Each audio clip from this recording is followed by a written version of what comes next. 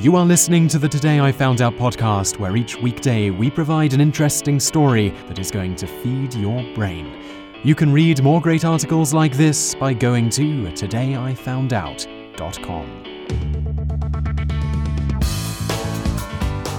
Hello and welcome to episode number 249 of the Daily Knowledge Podcast from todayifoundout.com. And in the episode today, you're going to learn about the man who took one of the most unusual journeys to becoming Pope.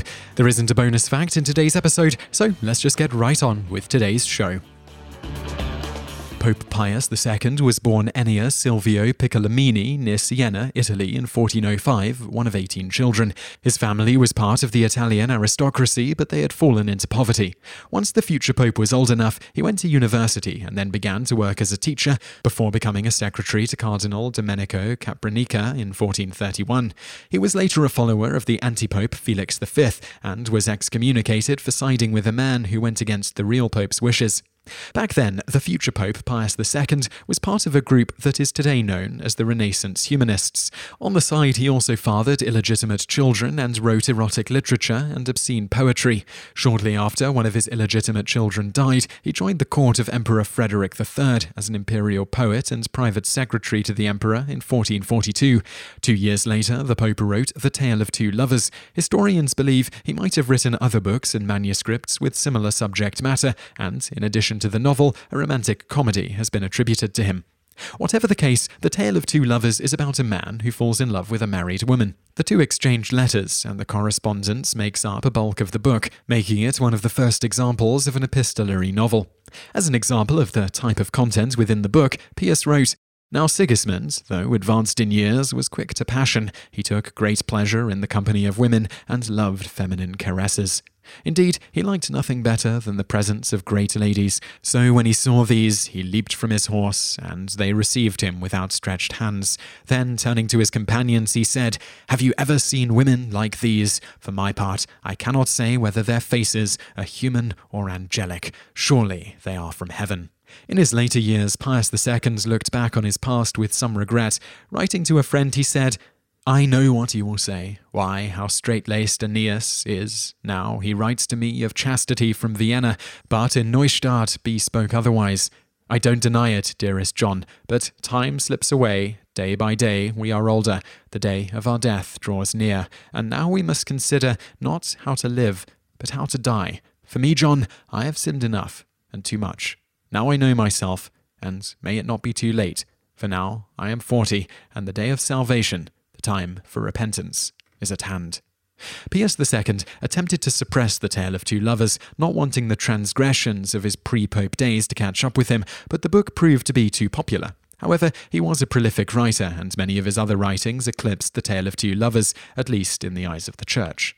His Commentaries was published by a distant relative long after his death, along with his autobiography, written in the third person. In addition, he wrote about historical events as well as political, religious, and ethical issues of his time, which have proven to be invaluable resources about the time period in which he lived. If you're wondering how someone with a background frowned upon within the Catholic Church made it all the way to its highest office, Pius II made his way from synod to pontificate through a remarkably rapid set of promotions. These were partially the result of the fact that he was well liked among his peers and also genuinely excelled at the tasks given to him, despite his perhaps less than ideal morals by the Church's standards.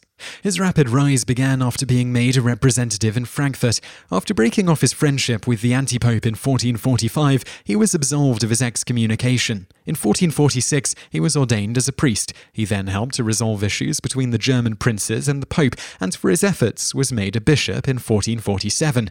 Thanks partially to a recommendation from his former employer, Emperor Frederick III, a little over a decade after the removal of his excommunication, he was made a cardinal. This leads us up to his next jump, to Pope.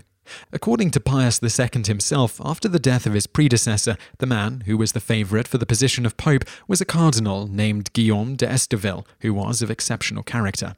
However, Pius II felt that he'd do a better job than d'Esteville in the position of Pope. He also felt that it would be an easy enough task to improve upon his own personal character to match d'Esteville's, which would be necessary if he was chosen.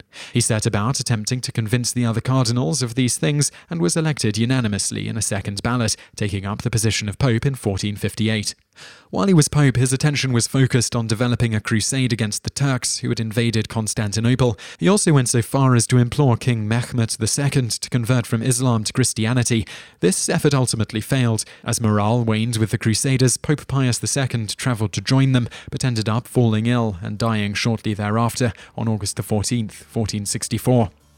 Because he spent most of his time as Pope waging war against the Turks, little of note was accomplished during his papacy, but his memory lives on in his writing, both The Tale of Two Lovers and other, less erotic literature that defined him and the time period in which he lived.